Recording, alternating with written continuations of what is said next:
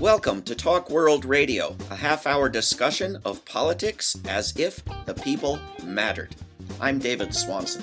This week on Talk World Radio, we are discussing the October surprise and independent journalism with Nat Parry, who is an author, an independent journalist, and the editor of the recently published book, which I highly recommend, American Dispatches, a Robert Parry reader, as well as the article at Consortium News, New York Times catches up to Parry but still falls short on October surprise. Nat Parry, welcome to Talk World Radio. Thanks a lot for having me. Now, when you say catches up to Parry, which Parry are we talking about? Yeah, well, I guess that is a little confusing, isn't it? But that's the headline that the editor, Joe Loria, went with. But yeah, I think he's referring to my dad, Robert Parry. I mean, he was the one that really, blazed the trail on October surprise reporting. For anyone who hasn't paid attention to the New York Times for a week or so and hasn't paid attention to Robert Parry for decades, would have been informed a little faster than waiting for the New York Times. What is the October surprise? So basically, it refers to this controversy that arose from the 1980 presidential election. Ronald Reagan against Jimmy Carter. And at the time, of course, there was a hostage crisis in Tehran, Iran, following the Iranian Revolution of 1979. It was a major story for over a year. 52 American hostages being held at the U.S. Embassy in Tehran. And it was really the defining story of 79 and 1980. And Jimmy Carter, of course, was working very hard to get these hostages freed, holding meetings and conducting diplomacy to get the hostages freed. The October surprise, actually, this it's become kind of a common term in our vernacular, October surprise. But the first time that it was used was for this election in 1980, and what it was a fear in the Ronald Reagan campaign that Jimmy Carter would manage to get the hostages freed just before the election, which they feared would boost his re-election chances. So they were allegedly, I guess we should still say, working behind the scenes, the Ronald Reagan campaign, led by William Casey, who then became CIA director. They were working behind the scenes, meeting with the Iranians and promising them a better deal if they held the hostages there until Ronald Reagan was elected, which they felt that would destroy Carter's re-election opportunities. And it seems that they were right.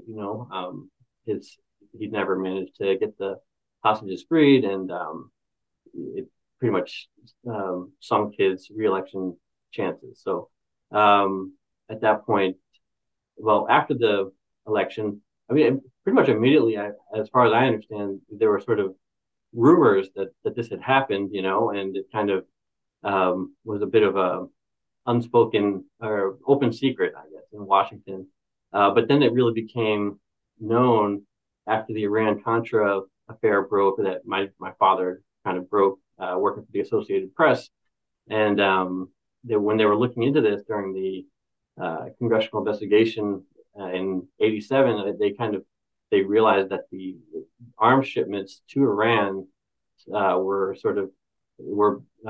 they had their beginnings during in 1980, because the assumption was that it started in the mid 80s. But so people started looking into that again, and it kind of bubbled up into, in the early 90s, there was some good journalism being done. At the time, it's kind of hard to imagine now, but the mainstream media was really pursuing this story, especially Nightline. They had a really good documentary in June 1991. And it kind of was bubbling up at that time. And then the media, they kind of closed ranks. There were some stories published by the New Republic and Newsweek that sort of debunked or tried to debunk the story by claiming that William Casey couldn't have been in this key meeting in Madrid because he was at this conference in London. And but that alibi fell apart pretty easily. Then there was this congressional investigation, which also tried to debunk the whole story and kind of came up with a new alibi for William Casey. but those were also sort of debunked by my dad, who discovered this trove of secret documents that were part of the investigation, but were not included in the final report because they didn't support the official narrative. So, in a nutshell, I guess that's the story. The New York Times has just kind of added a new wrinkle to it with a claim from this guy Ben Barnes, who worked for John Connolly, and he claims now that he accompanied John Connolly on one of these visits to the Middle East to try to sabotage Carter's hostage negotiation.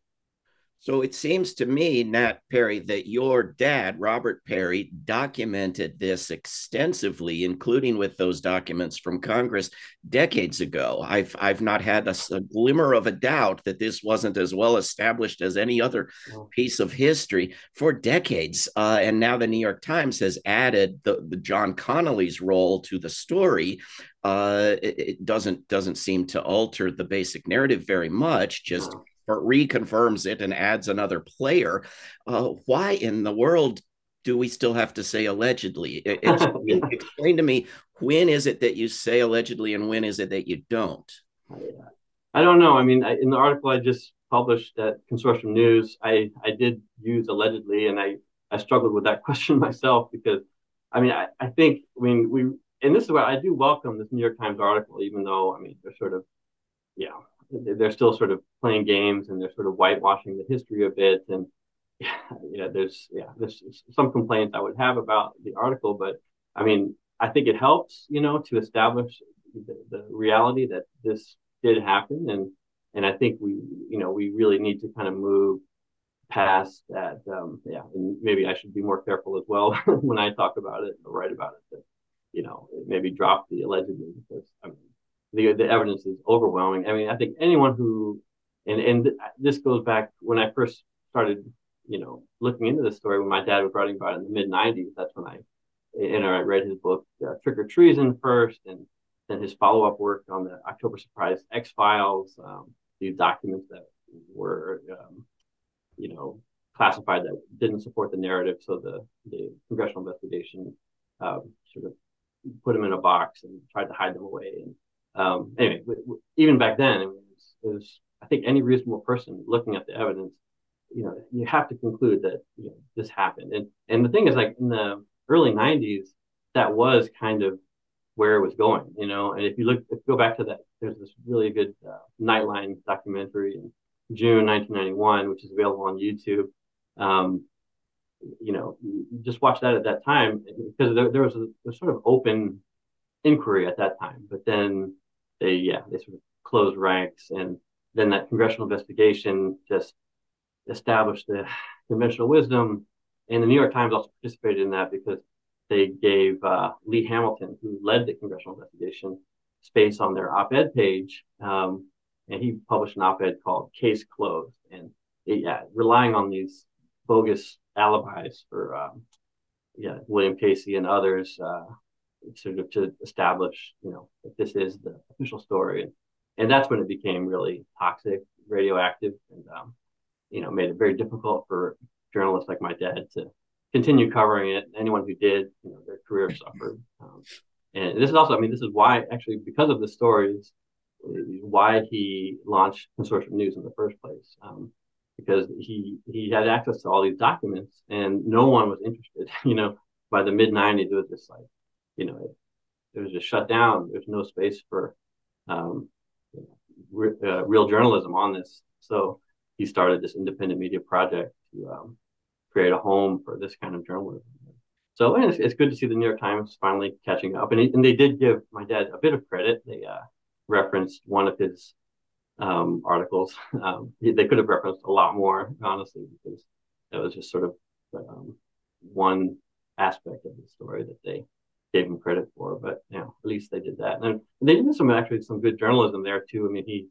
The reporter Peter Baker sort of confirmed Ben Barnes' story that John Connolly. They went to the Lyndon Baines Johnson Library, and they found some documents that confirmed. They found Connolly's itinerary from that period in I think it was June 1980, and showed that he did go to these countries that Ben Barnes um, claims he went to. So so it just adds a little to this to the narrative. I think it just kind of gives a little more context that it looks like Ben Barnes went first, and then there were follow-up visits by William Casey, and then in October, Connolly, and this is something my dad reported on years ago, that he had heard rumors from the Middle East that Carter was about to achieve his objective in getting the hostages freed, and that was October, just a few weeks before, or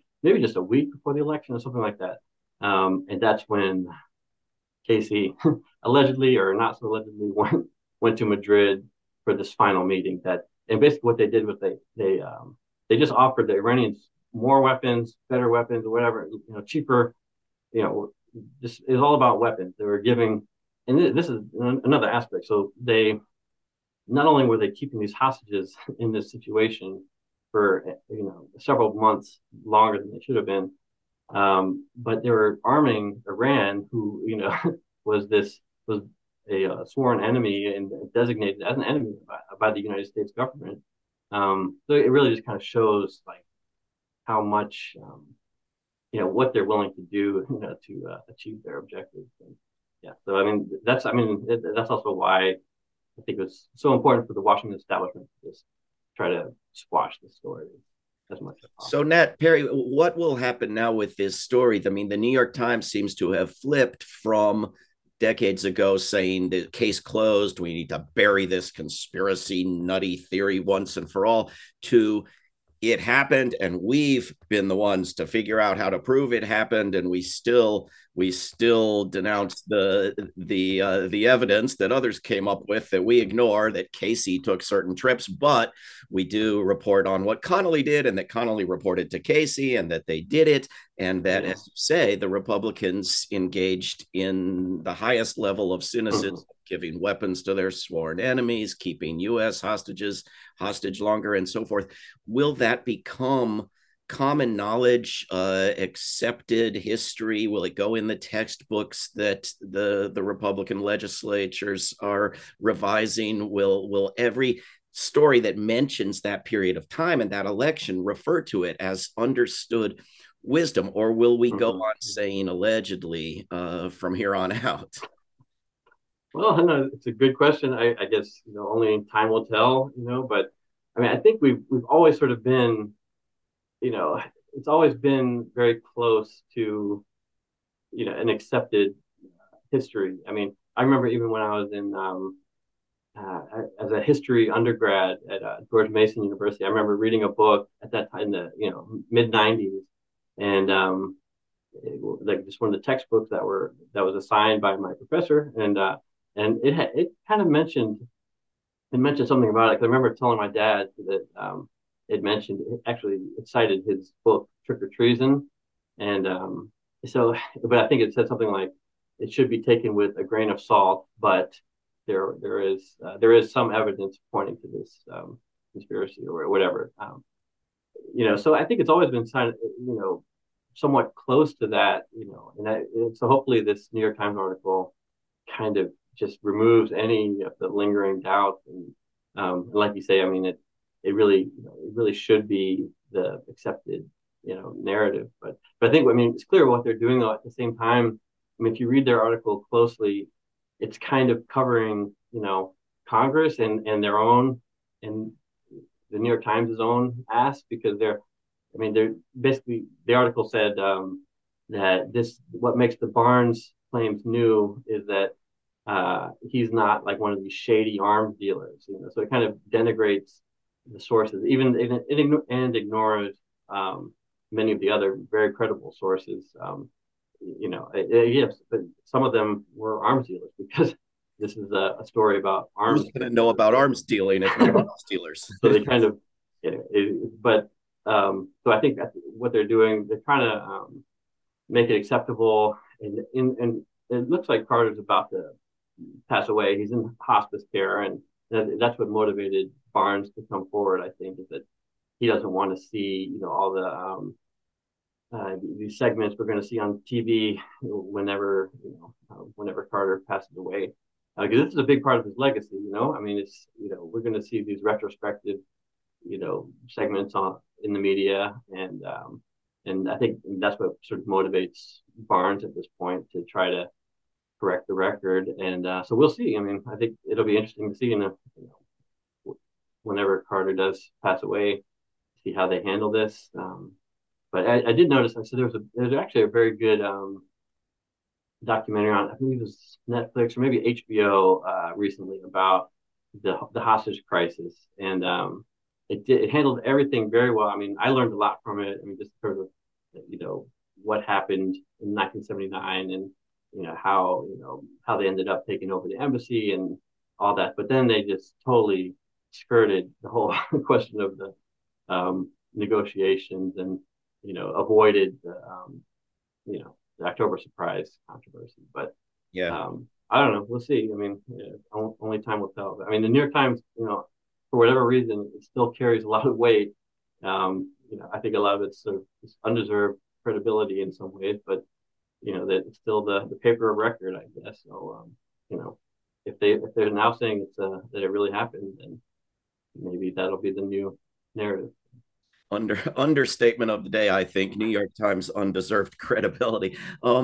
The October surprise is just one of many stories in this book, Nat Perry, that you've edited called American Dispatches, a Robert Perry reader. There we go. Yeah, if you're watching our video, you can see the book there. Can you give us a few hints of some of the other stories? Some of them, I think, follow the saga of the deals made with Iran and the Contras and the CIA and the cocaine, all of which I think makes better sense if pieces aren't left out of the story, as has been the norm, right? Mm-hmm.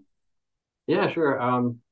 Well, yeah, it was sort of what motivated me to first start collecting these articles. And I had this idea a few years ago because I realized like I had never really read a lot of the articles my dad wrote, like the ones that really kind of when he was breaking these important stories in the 1980s.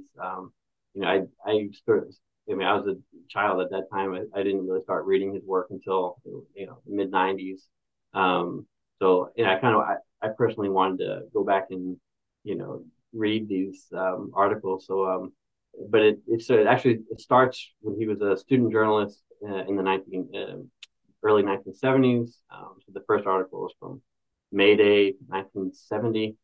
He was arrested in D.C. with thousands of other anti-war demonstrators, and follows his work, as a beat reporter in the 70s and then into the 80s when he was assigned to the investigative unit at the Associated Press, and he started looking into following the Reagan administration's Central America policy mostly, and so covered all these atrocities in Central America, like the El Mozote massacre in El Salvador, and the Contra War in Nicaragua, and so but his big break was really when he uncovered the Contra cocaine trafficking, and tied that to the Central Intelligence Agency. And there's also an early story from the 80s of the CIA mining the harbors of Nicaragua, and some big stories there. And then the Iran Contra story, of course. He was the first one to write about Oliver North's operation in the White House. They had all kinds of operations to try to. So when Congress prohibited aid to the Contras because of all these atrocities they were committing, the Reagan administration found all sorts of ways to kind of work around the ban on aid, and one of those ways was by diverting funds from arms sales to Iran to the Nicaraguan Contras. That he, was the first to write about that, and followed his work through the 90s, and when he kind of decided to sort of break with mainstream journalism and start his own independent media project, mainly because of this, as I said, the October surprise story that no one was interested in at that point. And then, but it follows all the way through the 2000s, the Bush years, and Obama, and all the way into the Trump years, and when he passed away in early 2018. So from 1970 to 2018. So Now, it's I pretty think comprehensive. I mean, the challenge was like really deciding what to edit and how much, because there's so much good material. It could have been, a 10 or 20 volume set, really, if I included everything, but wanted to keep it somewhat readable. So, I think you did an excellent job, and it occurs to me that Reagan and some of the people working with him were just infinitely cynical, as we've described. I think maybe Oliver North was a true believer. I mean, in 1986, 7, I was going to high school with Oliver North's daughter in Herndon High School in Virginia, and he came in and talked to our class about how close the commies were in Nicaragua and why our teachers didn't have us properly scared, and so forth. So I mean, some of these people believe this stuff, right? Oh yeah, yeah. I mean, this is also, but what's occurred to me when sort of pondering this New York Times article on October Surprise and kind of revisiting this 1980 how this all started with the Reagan era, and but I mean that really brought the neocons. It gave them this huge platform, and I mean before that, I mean the neocons were just this sort of obscure intellectual movement, I guess. And I mean, it was really during the Reagan years where all these people like Elliot Abrams and Oliver North, I mean, these, I mean, they're very ideologically driven, true believers, as you say. And yeah, I mean, I mean, one thing that's also interesting, going back and reading some of my dad's early work in the early 1980s, because one of the articles included in their reader is about how a lot of the foreign policy advisors that Reagan was bringing in, they were veterans of Vietnam War, and they felt that the U.S. should have wanted Vietnam, so they wanted to have another chance, to win the Cold War. And I mean, so they really were true believers. I mean, some of the most extreme kind of neocons, and and if you look at kind of the past 40 years, I think they've just become more and more mainstream, and I mean, kind of just have taken over both parties with this sort of. I think in Grenada and Panama and then the Gulf War, these were all attempts to cure us of the Vietnam syndrome, right? That's right. Yeah. The illness of opposing mass murder. They want to cure us of that, right? Yeah. Yeah. And one of the things my dad always highlighted, about the Persian Gulf War, the first Iraq War, was the first thing that George Bush said when that war was over was, "By God, we kicked the Vietnam syndrome once and for all."